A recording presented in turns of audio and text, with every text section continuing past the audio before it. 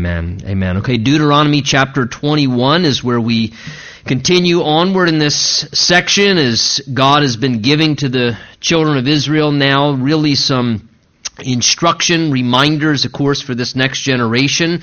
And in this particular section, dealing with some civil and social affairs as to how they were to conduct themselves as a society when they got into the land. He's talked about judges and way to handle judicial matters and kings and prophets and false prophets, and even described a little bit of information about warfare and how they were to use different approaches and protocol depending upon the type of enemy and battles that they were fighting. And now we continue with that same sort of vein of thought as God goes on, beginning in chapter 21 now. And I'm going to read this section, verse 1 through 9. It's a little bit lengthy, but encompasses the whole really principle that's being described here as God gives instruction about finding a dead body out in the fields and sort of a murder mystery, if you would. This would be a murder mystery type thing. They don't know what happened, but yet a murder's transpired. It says, if anyone is found slain, lying in the field in the land which the Lord your God is giving you to possess, and it is not known who killed him. So the picture here in your mind, again, typically in that day, many of the cities would end up being walled. There were clearly marked boundaries. And then a lot of times outside of the walled areas of the cities, there would then be the fields where they would, plant their crops and vineyards and so forth. So, again, it would be a little more difficult if outside of the city where everybody was around, maybe in an area that was more rural, you're out there, you go out to work your field, and then lo and behold, as you're working the field, you come upon this very unpleasant discovery. You realize there's a dead body, there's a corpse there. There's no indication of how this person died, who killed them, when they died, but you discover that obviously there's been a clear murder that's taken place, that someone has killed an individual, but no one knows who's killed them. Then, verse 2, the elders and your judges shall go out and measure the distance from the slain man to the surrounding cities. So they were to check, the idea here is which city would be closest by measuring off the territories from where the body was found. And it shall be that the elders of the city, notice, nearest to the slain man, will take a heifer which has not worked and which is not pulled with a yoke, and the elders of that city shall bring the heifer down to a valley with flowing water, which is neither plowed nor sown, and they shall break the heifer's neck there in the valley. So the city closest to where the dead body is was to take responsibility for the murder. Now, does not mean that it was one of their residents that committed the crime necessarily, but the city that was closest in proximity was to take responsibility for handling the affair. What it's describing they were to do here, this was a practice and a protocol that God described, was that they were to take this heifer. Again, the idea is an animal. It says there, notice verse 3, it's never worked, it's never pulled a yoke. The idea is it's never really had an opportunity to expend its full potential.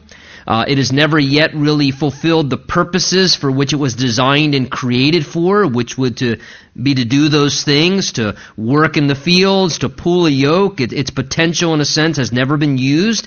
They were to take that animal out into a valley where there was flowing water in, notice, a field or an area where it had not yet been plowed or sown. So again, the idea is this field, which could be plowed or sown, the potential of that field was never tapped into yet. It was never used. And there, they were to take that heifer and they were to basically put it to death. In a sense, they were to murder that heifer. They were to break its neck.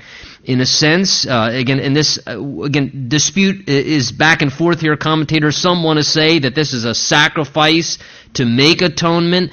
Others say it's not necessarily a sacrifice, but a substitutionary act as a picture to represent. And I think this is a fair thing, because if you think about what's going on here, as I said, here's an animal, its potential has not been used. Here's a field, its potential has not been used. And a person who has been killed and their life has been taken from them, in a sense, they've been robbed of the full potential of everything they were designed for. Their life was taken short. So whether it's a 21-year-old found murdered, or a 40-year-old found murdered, or a 60-year-old found murdered, the point is God creates a life. He writes all the days in his book before one comes to be, and he has plans and potential of how he wants to use a person's life. And when somebody is murdered or killed, that potential is robbed from them. It's taken away. The full potential of what they could have done, or the work they could have accomplished, or maybe some things that would have happened through their life has been snuffed out and taken away. So in a sense, this animal is a picture. It was a symbolic reminder to the people of exactly what had happened. That potential had been robbed and stolen, and this was not something that was to be looked upon lightly. So this animal was severely put to death. It was, in a sense, a substitutionary, or some think a sacrificial type act. And the priests and the sons of Levi shall come near, for the Lord your God has chosen them to minister to him and to bless in the name of the Lord. By their word, notice again, not just the civil leaders, but the spiritual leaders, by their word, every controversy and every assault. So take notice of that. God took notice of physical assault in society, shall be settled, shall be dealt with, physical assaults and controversies.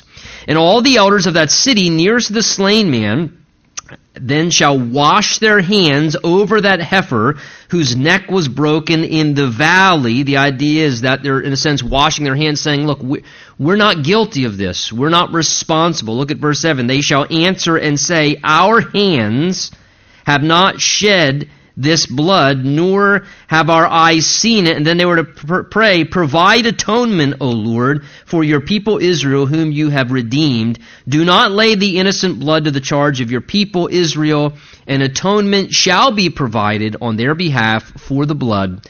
So you shall put away the guilt of innocent blood from among you when you do what is right in the sight of the Lord. So there was this practice that God instituted. Obviously, this would take place. There would be occasions where people would be found killed or murdered, and no one would know the details of who did it or how it happened.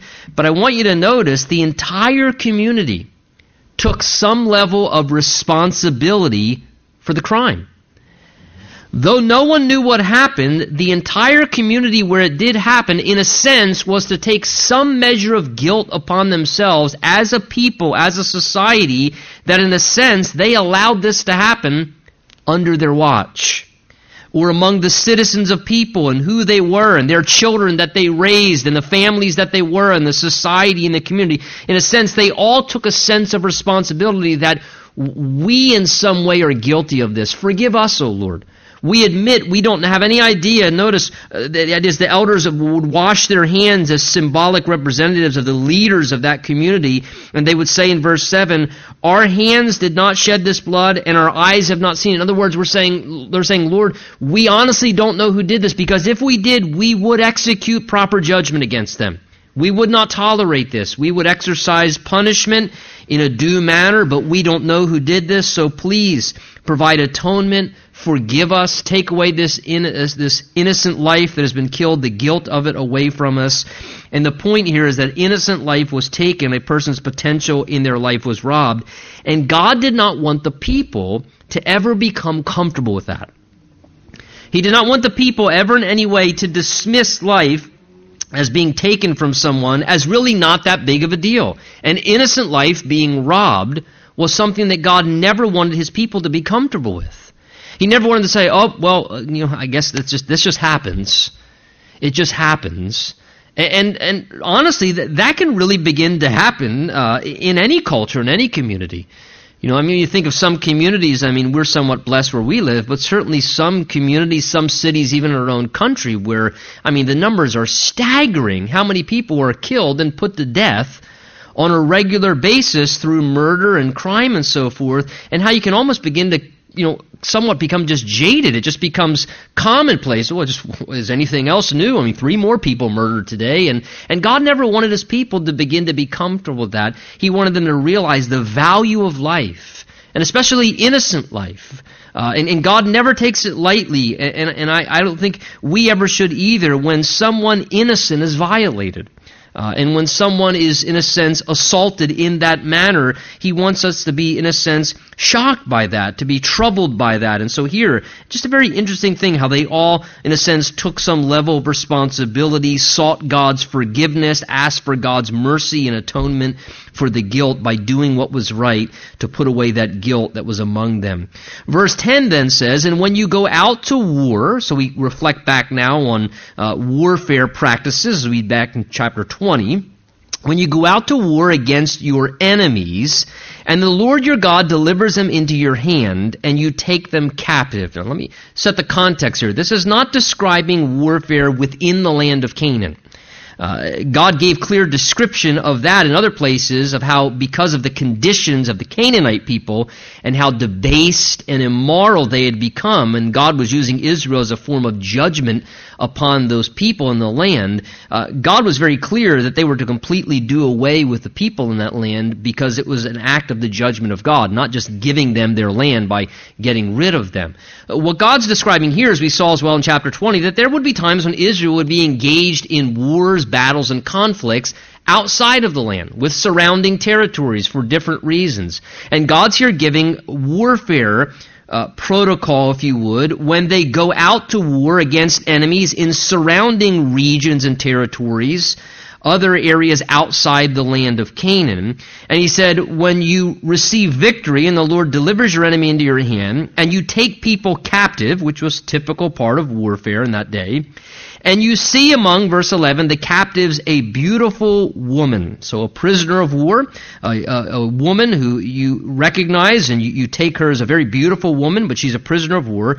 And then you, verse 11, desire her and would take her for your wife, verse 12, then you shall bring her home to your house and shall shave her head and trim her nails, and she shall put off the clothes of her captivity, that is the clothes of her land, and put on clothes of the people of Israel.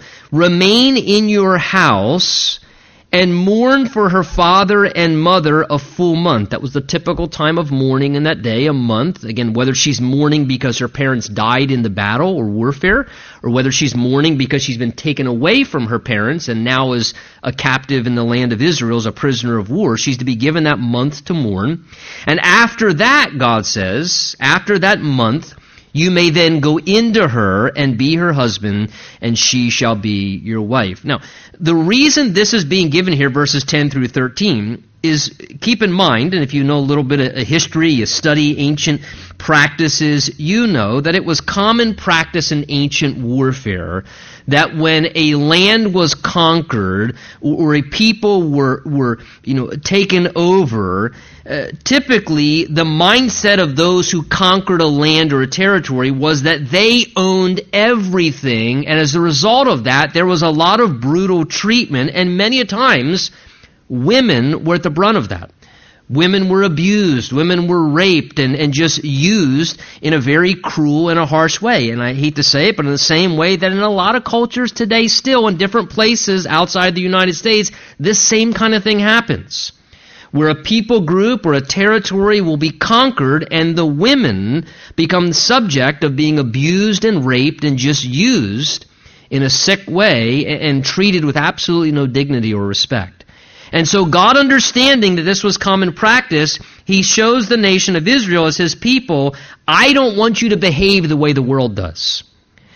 I don't want you to behave in every area of life, even in warfare. When you conquer a people and you take them captive and you have prisoners of war legitimately, God says, I don't want you to treat the women the way that other people in the world treat women, with no dignity and no respect. This was instituted, basically, these rules here, verse 7 through 13, basically instituted to protect the dignity of women in the culture, to safeguard them, to make sure that they were not abused or unfairly treated, to ensure they were not just used for personal pleasure, raped or whatever, and then just discarded. So God institutes this, that if a man, he says, has an attraction towards one of the women who's a prisoner of war. So you conquer a foreign territory, you take prisoners of war, you see one of these foreign women, and again, remember, this couldn't be a Canaanite woman because they weren't allowed to intermarry with the Canaanite people. So this is a foreign woman from another area, You're attracted to her, you think that she's beautiful, and you want to marry this woman, take her home as your wife. You couldn't just do that instantaneously. God instituted a practice here where what it says to us, verse 12 and 13, is that if you desired to take her as a wife, you were to bring her home to your house. You weren't allowed to touch her or have sexual activity with her. You were to bring her home, it says. First thing you were to do was to shave her head and cut her nails. Now, I'll tell you something right away. All of a sudden, she looks completely different than that hot-to-trot mama you saw coming back from the battlefield. Because now she's a cue ball. Okay? You were to shave her head. You were to trim her nails so she doesn't got no Pinky's salon manicure going on, you know. And in a sense, there's a humbling of this where you get the bare bones reality of this is what she really looks like. The kind of idea here. And then there was a month time span why she rightly, compassionately mourned the loss of her parents and being separated. And this month process where they would have to wait, you could not marry her, you could not be sexual or physical with her, you had to allow her that month. And again, what was this? God was wisely not only just protecting the dignity of the woman from being treated in an unhealthy or inappropriate way, but he also was wisely allowing there to be a time period to decide, do you really want to enter into this commitment? Because now you have the next month to stare at this bald woman and to spend time with her and to get to know her a little more than just the impulse of being on the battlefield, being lonely, having desires for physical intimacy and seeing this very attractive woman and saying, I want her and I want her now. And now you have a month where you have to use self-control and refrain. You have to get to know her in a different way, on a deeper level, and to slow down, to take a closer look. And in a sense, it was an opportunity for the man to consider, do I really want to enter into this relationship? Is this really something I want to do? Do I really want to make this commitment with this woman? And was there anything that he observed after waiting a bit that gave him some revelation of other things about her that might give him pause and cause him to reconsider and say, you know what? Before I enter into that kind of a commitment and marry her, I think I see some things that would cause me to have a little bit of a change of heart. So before I enter into that commitment, I'm going to refrain. And again, you had to be willing, notice, to commit. You couldn't just use a woman for personal pleasure. God wanted there to be commitment. You had to be willing to marry her, and then you could take her for you as your wife in a sense and have a normal marital relationship. And I think there are two things that become evident looking at this by way of application. First of all, that marriage is a serious thing. And God takes it very seriously. I think this very simple little practical instruction that God gave regarding how they were to handle warfare and captives of war and seeing an attractive foreign woman, notice that whole process of shaving the head, as I said, and taking a month, God's saying, look, marriage is a serious thing. It's important to slow down and to take time and to make sure you really know who somebody is before you step into that serious of a commitment. Again, not to be hasty, not to be impulsive, not to go off of just strong desires alone and physical attraction alone, because God says that's not going to be enough to last the duration of a marriage commitment. If you're just going off of physical beauty alone, God says that's not reality. So God says, shave her head, look a little deeper. See something more there. Find other reasons. And God says, take a month and spend some time with her on a regular basis, because you may then discover some things that make you reconsider before you step into the relationship and then end up realizing it's not a healthy thing and you should have never married that person. Again, I think this is just really, really good wisdom. The people would realize the seriousness of a marriage commitment and not just be driven by impulse or desire too quickly to enter into marriage with someone before they know they actually should. Because sometimes it's that time that reveals things.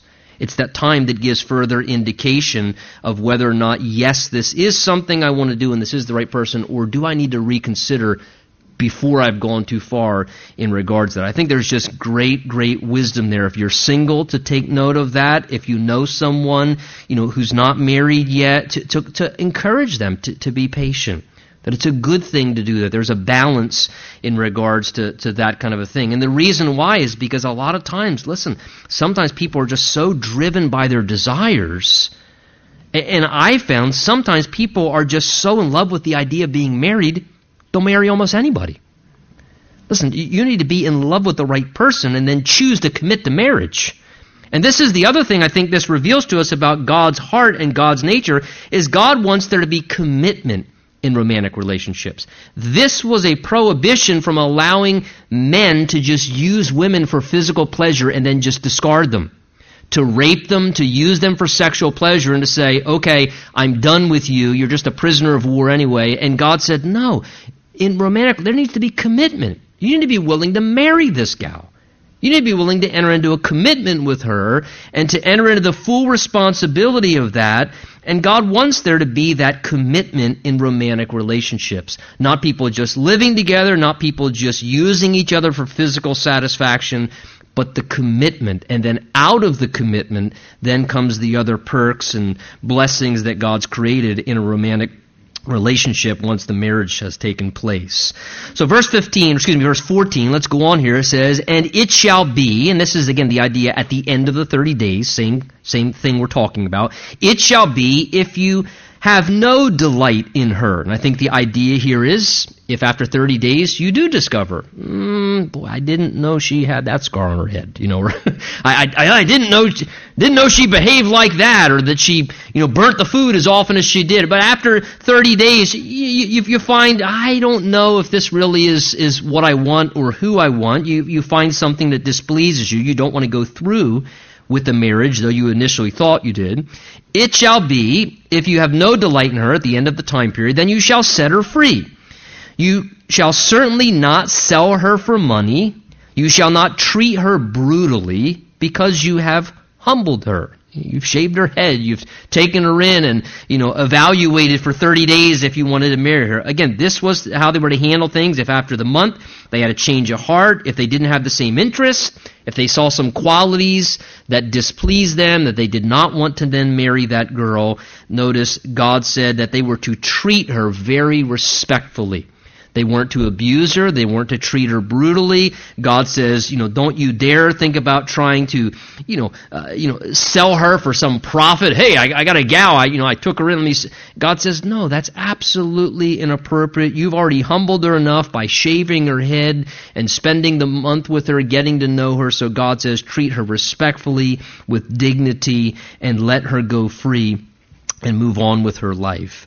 Verse 15, if a man has two wives, so this gets more and more interesting, doesn't it? One loved, wait till you see where we're going probably next week. You might want to call in sick. I might.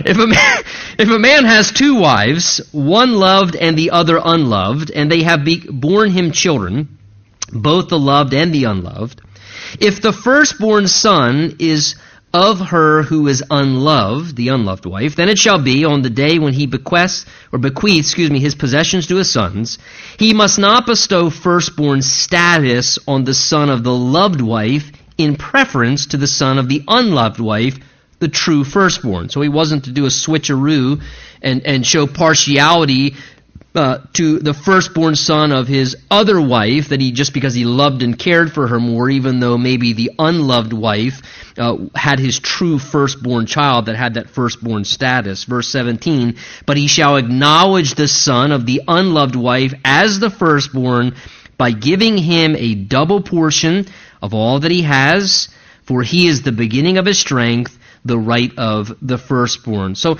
again here, the idea, we've talked about this before, the firstborn status, the firstborn son in a family received a double portion of the inheritance. That was cultural. It was what they did.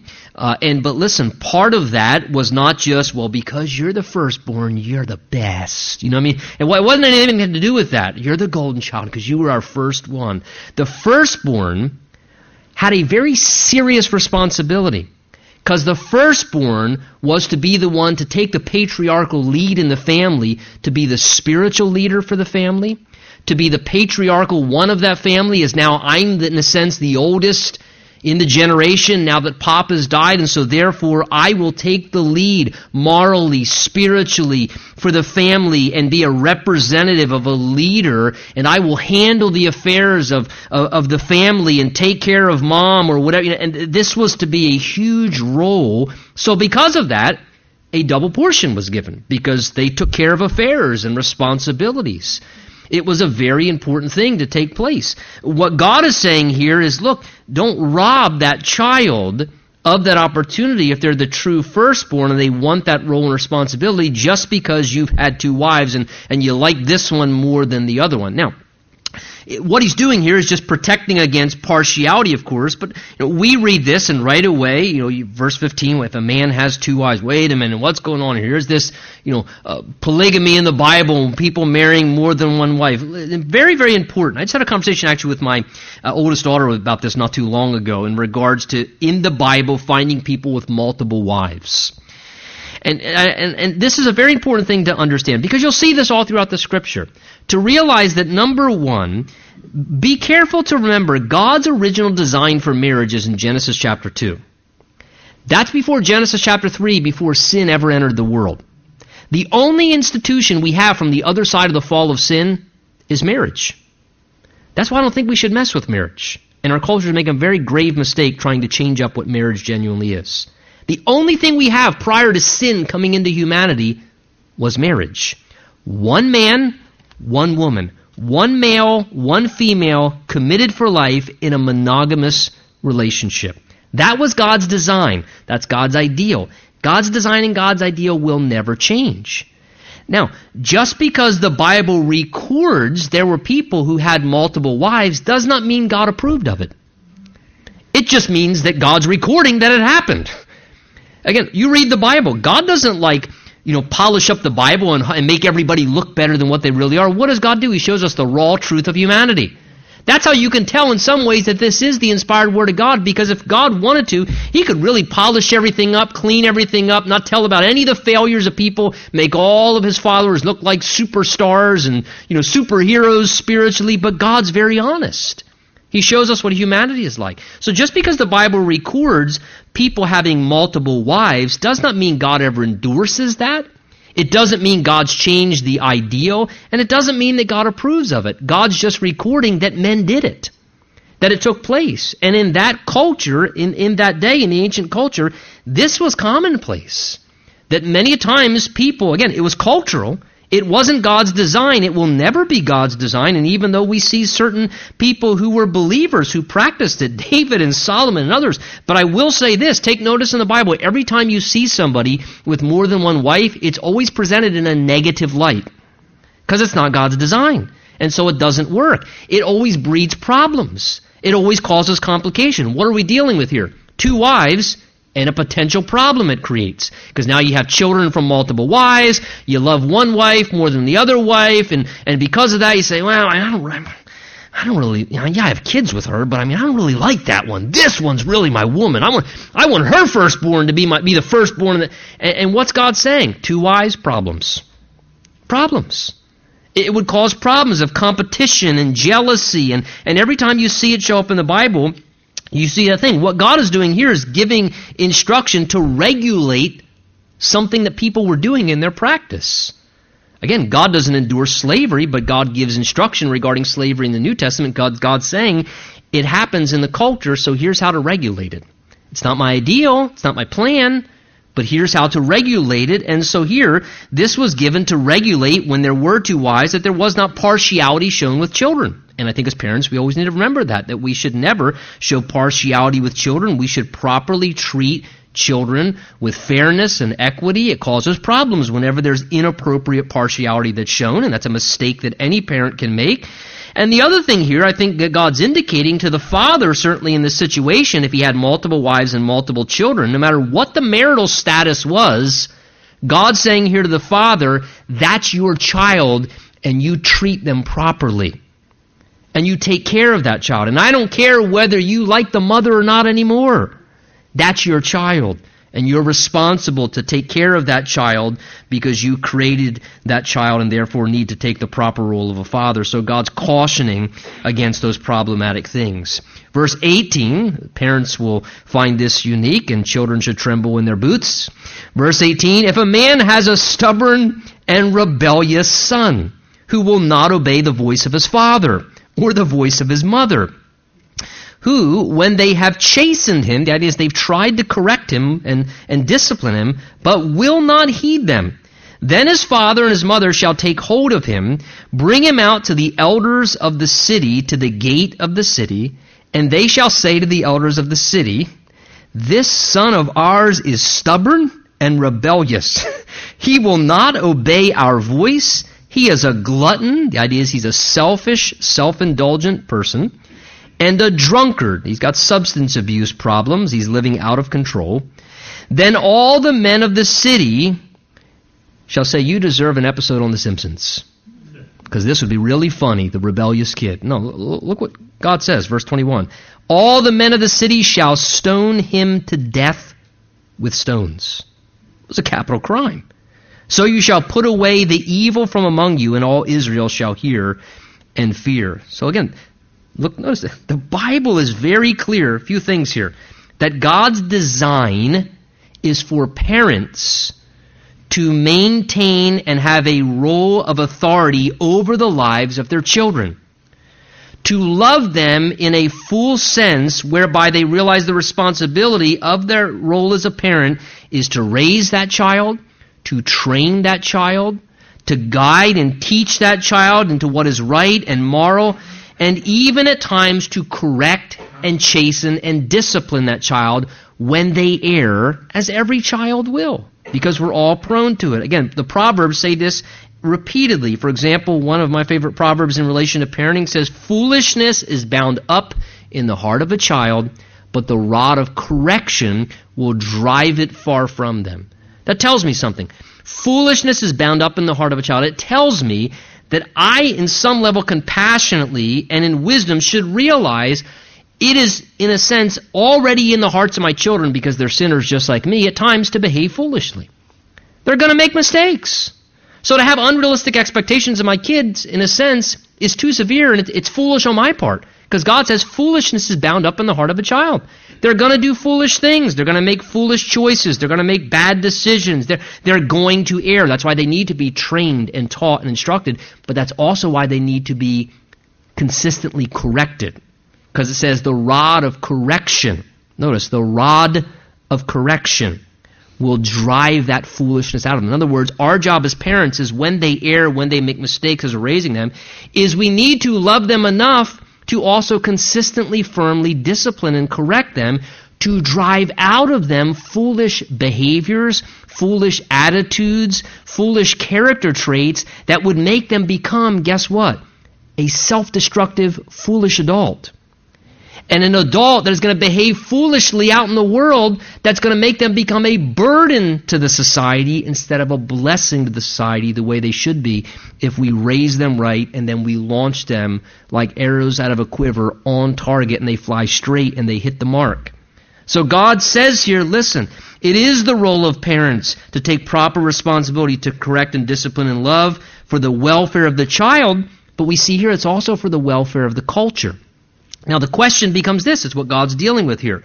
What happens when a child is so extremely dishonoring and disrespectful of their parents' role of authority, and they're just utterly rebellious, and they're out of control? And take note, what we're looking at here, this isn't a 4-year-old kid. Okay, a glutton, a drunkard. This isn't a 4-year-old kid what's the matter with you? What are you drunk for already? This is a teenager, probably to a young adult, where the will is active, the conscience is active. This is not just a 6-year-old throwing a temper tantrum. What God's addressing here is a teenage, young adult age kid. They're not independent yet. They're still living off of mom and dad's resources, under mom and dad's roof, so forth, paying the bills, taking care of them. But yet they're utterly rebellious and they're out of control. And they won't listen to their parents. It says here that verse 18, notice, it's not they cannot obey, they're 6 and they haven't, they will not obey. He says there, verse 18, they will not obey the voice of their father or the voice of their mother.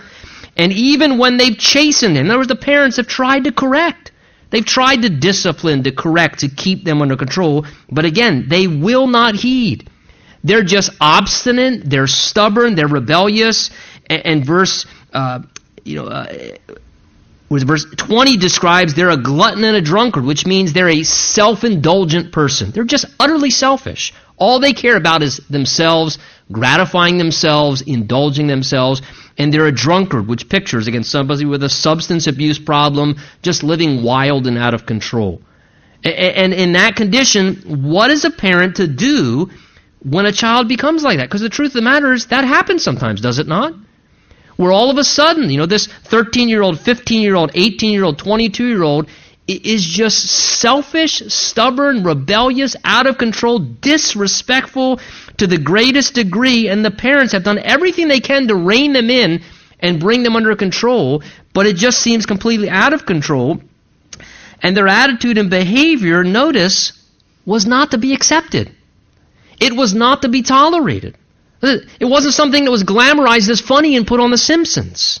Society was to look at that as that is horrible. That is absolutely deplorable. Because they should honor that father and honor that mother in the way that God designed. And why? Here's what the reason for the severity of actually God saying, if that's the case, they get so out of control. The parents bring them to the city elders and they say, this child, we've tried.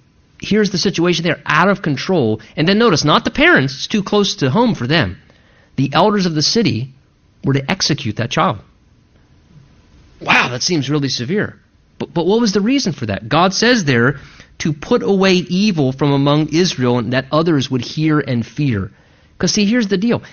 If a child will not submit to the authority of their parents, they're already establishing a pattern. They aren't going to submit to the authority of the civil authorities, of school systems, of police departments, and you let that go unchecked, and you never deal with it, and you never bring an end to it, I'll tell you what you're going to have is you're going to have a destructive, dangerous individual who is going to do nothing but wreak havoc on an innocent community all around it. That's going to abuse people, hurt people, harm people, and commit incidents that they become the next news story. So God says if they are in that kind of condition and have demonstrated that kind of disrespect, God put down a pretty severe penalty in regards to how it will be dealt with. Now, we don't have any recorded instances of this happening in the Bible. It doesn't mean it didn't happen. Maybe just the fear and the reality of it alone was enough to keep some kids in check, to make them realize. I don't know. I mean, I'm sure if it did happen, that'd be the talk of the town. Hey, you remember what happened to Simeon 3 years ago? We better get our act straight, man. I heard you mouthing off to your mom. Not a good idea, bro. Remember Simeon 3 years ago?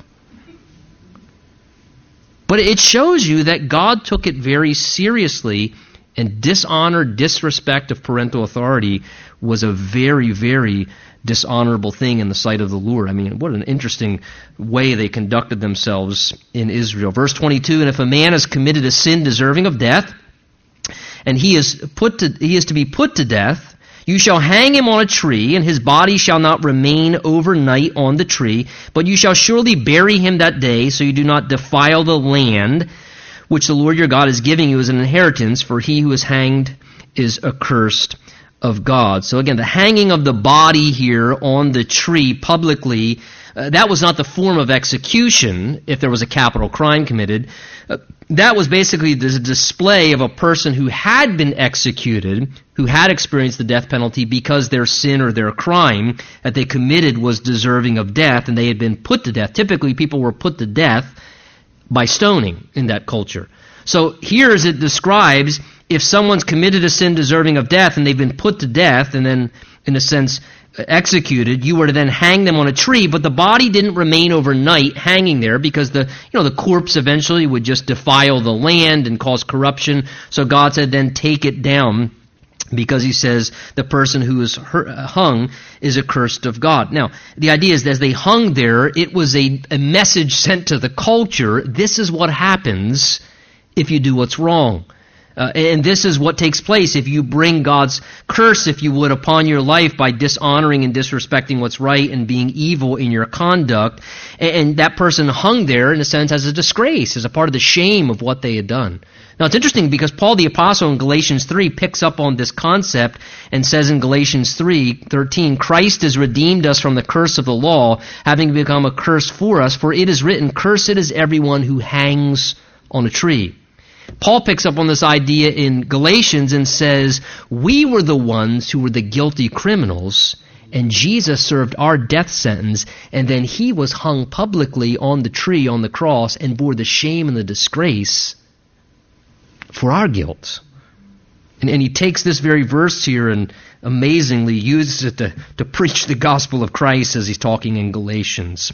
Well, chapter 22 says, you shall not see your brother's ox or his sheep going astray, and hide yourself from them. You shall certainly bring them back to your brother. So you see his animal wandering off. And again, keep in mind, their ox and so forth. That was like their tractor of the day. These were important, valuable farming animals. So is this something of great value? His property, his animals got loose and he's wandering off. And there's an interesting verse 1. God says, if you see that, don't go hide and pretend you didn't see it. Oh, there goes Joe's ox again. Watch, keep your head down. Keep your head down. Don't let anybody see that we saw it. Just, we don't want to get involved. Keep your head down. We got a lot of work to do here.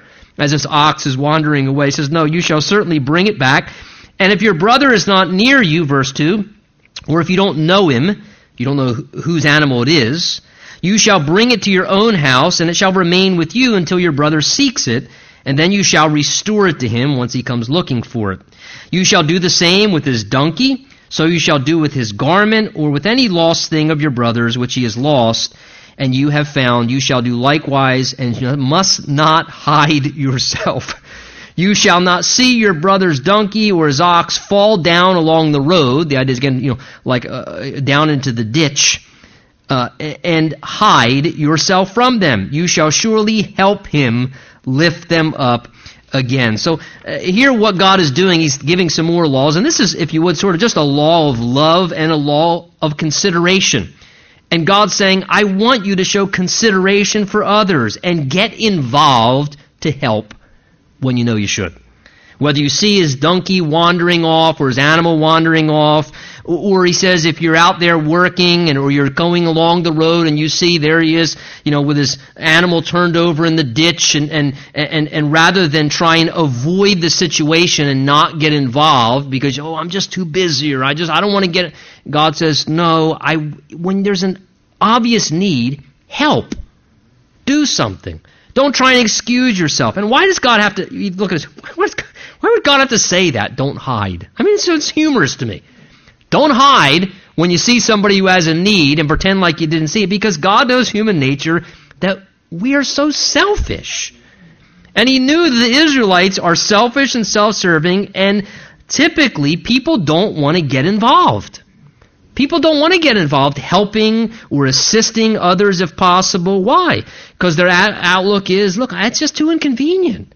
I'm too busy.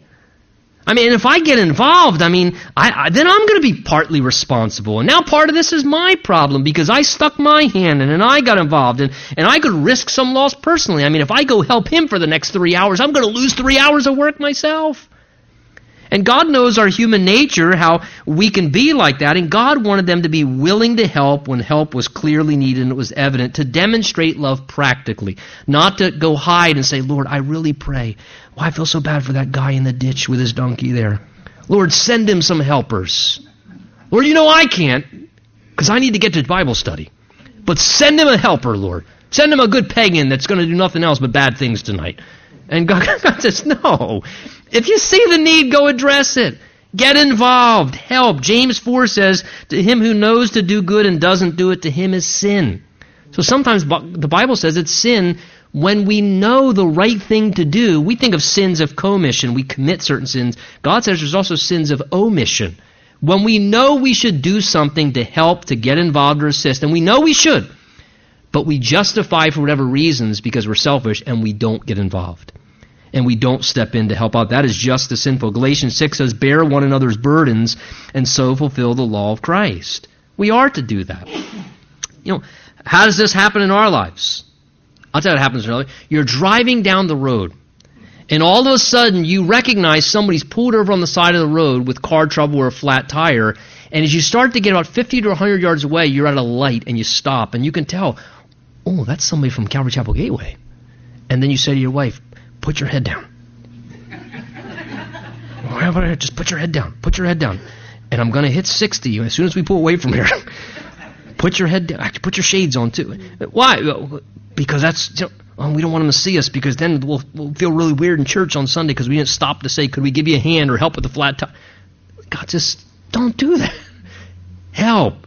Get involved. Listen, I'll tell you, there are going to be times where there are situations, I'll be the first to tell you, where it's not just something like that, but there are some situations that are really messy looking. And you go, I don't know if I want to get involved in that. Because if I get involved in that, but the reality is God says, let us not love in word and tongue, but in action and in truth, to demonstrate our love. We all don't want to get involved. That's human nature. But there are times, especially as God's people, when we should love and show care and bear one another's burdens. And the idea is treating a person like our neighbor, like Jesus tells us in the New Testament.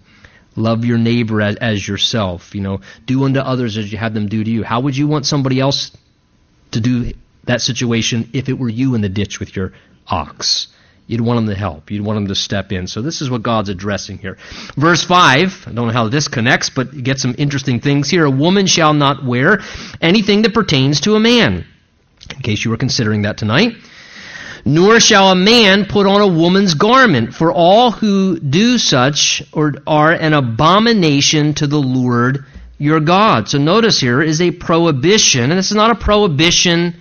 Some people take this, in certain church circles even. They take these kind of verses and they run way off target. See that? Women should not wear jeans.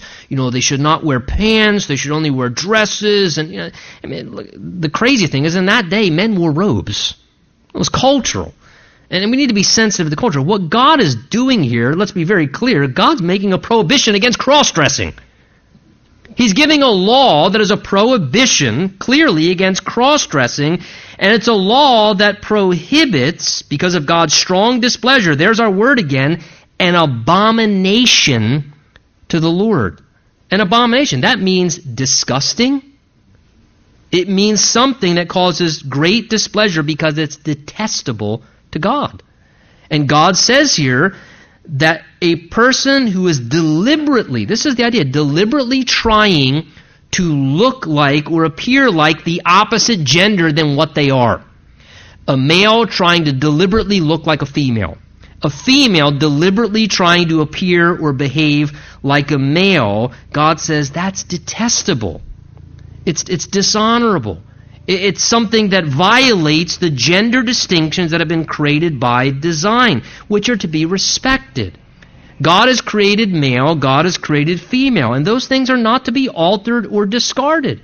They're not to be intermingled. There are purposeful gender distinctions. It's the way God's created us. And what God is simply saying here is if you were created a man, you're supposed to look like a man. And you're supposed to act like a man. And you're supposed to be masculine and be a male. And if you were created a female, then you're supposed to respect that. You're supposed to respect that that's how God created you. And if you were created a female, you're supposed to appear like a female. You should look like a female. You should behave in a way that's feminine because this was something that God determined, that God designed. And again, it's God simply saying, listen, I have sovereign determination. I love you. I have a plan for your life. I'm not a God who makes mistakes. I'm a perfect God. And so when I knit you together in your mother's womb, I chose and determined that you would be a male. I chose and determined that you would be a female with the unique gender design and distinctions and differences that males and females complement one another. And we need that complement. We need that blessed equality because we both have things that contribute to culture, to society, to marriage, to family that are important. And God says it's going to work best if you just honor the way I designed it, honor the way that I did it. Boy, God help us, because do we not live in a culture where we read something like that and we go, boy, that's really, really relevant. for where we are right now, even in our own country. Very relevant. And the tragedy is not only is it beginning to take place, but it's taking place in a way whereby it's being glamorized and championed.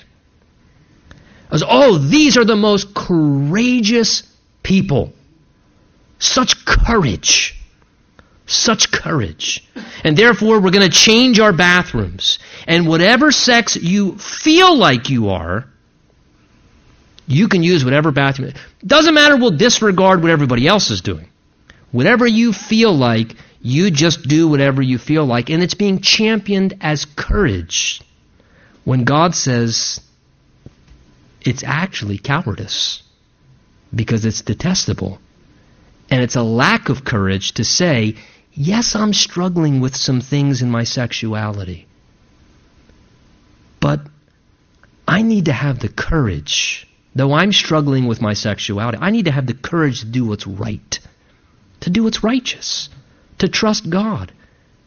In the same way that the person who's a drunk needs to have the courage to confront their struggle with substance abuse, or the person who struggles with lying, or the person who struggles with robbing things. I tell you, when we begin to mingle with these things and give toleration and say, look, well, if you have strong desires, you have strong feelings, we are creating a moral landslide. Because before you know it, you're going to have people saying, listen, I was born a thief. How can you arrest me? I've had strong impulses since I was 3 to steal. I was born a thief. How can you take that away from me? Listen, I have always had this very strong attraction for 10-year-old girls. I know I'm a 50-year-old man, but and listen, you said what they did was wrong at one season, and then you said it's okay now, and you've given them all freedom, and you champion them, put them on magazines, and say they're the most courageous people for being what they really feel like they need to be. So how can you deny me my desire? I deserve equality.